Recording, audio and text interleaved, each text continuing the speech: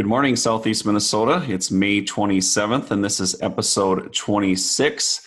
Allie, coming out of a long weekend here, and a couple highlights that kind of took place over the weekend. Number one, finally got some heat. And number two, I kind of felt like it might have been our first warm rain of the season, and driving around a little bit, yesterday and Monday, while the crop really changed a lot from where it was just 5-6 days ago.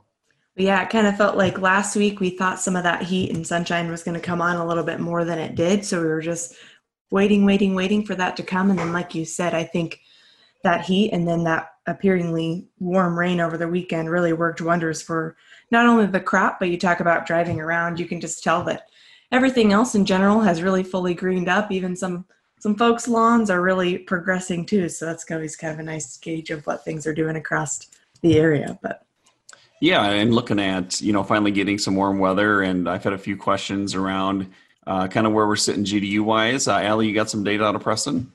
yeah, so ran this data out of Preston, just where we sit in terms of GDUs. So to date, we're at about 271. So this is just 7 below the normal where we'd sit this time of the year. And then for the next 14 days, we're projecting to hit about 527 GDUs. So we're going to really start pushing this crop along here. So you look at, if we make it to 527 in the next 14 days, you're easily going to be close to V6 on corn. So between this week and the weeks to come, we're really going to start seeing some significant change in the crop stage, which I know we've been doing some drone work with stand counts. So we'll be pretty busy working in some of these with some of that, just in terms of the compressed planting windows that we've had across the area. Yeah, and that's from an April 20th start date. And just looking at a little comparison there too, we're pretty close to average. We're just, like you said, short 7, well ahead of last year, 2019, a little behind 2018, but trending better. And I do see some warm days in the forecast, a little cool off here late week, but overall definitely trending the right way. Allie, one big thing that kind of came up really the last 2 weeks has been, number one, boy, it took the corn a long time to emerge, and the soybeans for that said, and been a little concerned about, is the corn crop going to be really uneven within the field? In some cases, some pockets of the field were emerged sooner. Within some rows, we've seen some variability in emergence. Any thoughts as you made the rounds last week, what you thought about that?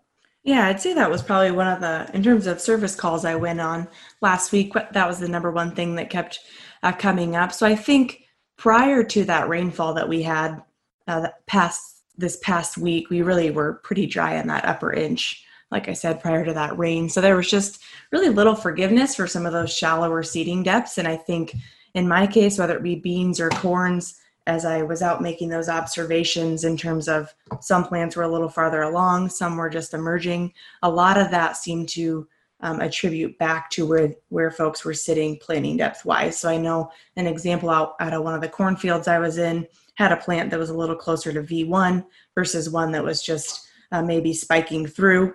The difference there was that corn plant that was farther along had a deeper planting depth. The one that was just poking through had a shallower planting depth. And in my opinion, that comes back to where that seed was in terms of where it was sitting moisture-wise in that soil. And then I think there's also, with those dry conditions, just comes some of that variation in soil temperature from field to field. But would be curious to get your take on maybe what you attribute to some of that unevenness.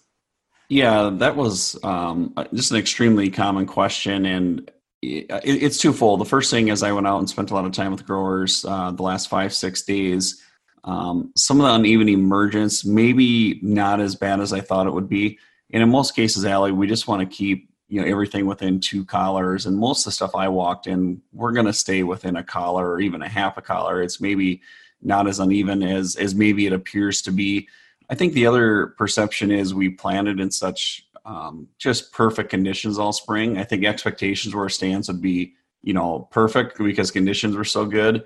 But the challenge was, not getting our first warm rain till now and really not having a measurable rain throughout the planting season. We just never really got, the soil temperatures balanced out and stabilized. And I think the unevenness is just coming from, too dry of soil, which cold can penetrate in a lot of airspace. And every night, really during planting season, we were dipping down into the low 40s, if not high 30s in the soil temp. And that just led to just extremely variable soil temps across the field. And a lot of years, if you just don't get that rain, partway through the planting season to stabilize that, it's just something we kind of deal with. One other thing I saw too is, some plants as they grew, you could tell they found cold at the surface. They kind of grew a little sideways and then up, and that's just a situation where they got a little confused about which way to grow to warmth. And that was just a common thing that was out there. And the one thing about this season that anyone that, like you mentioned, had shallow planting, it just exposed that situation probably more so than I've ever seen, where a couple situations we had to actually do a little replanting because we just couldn't get the seeds to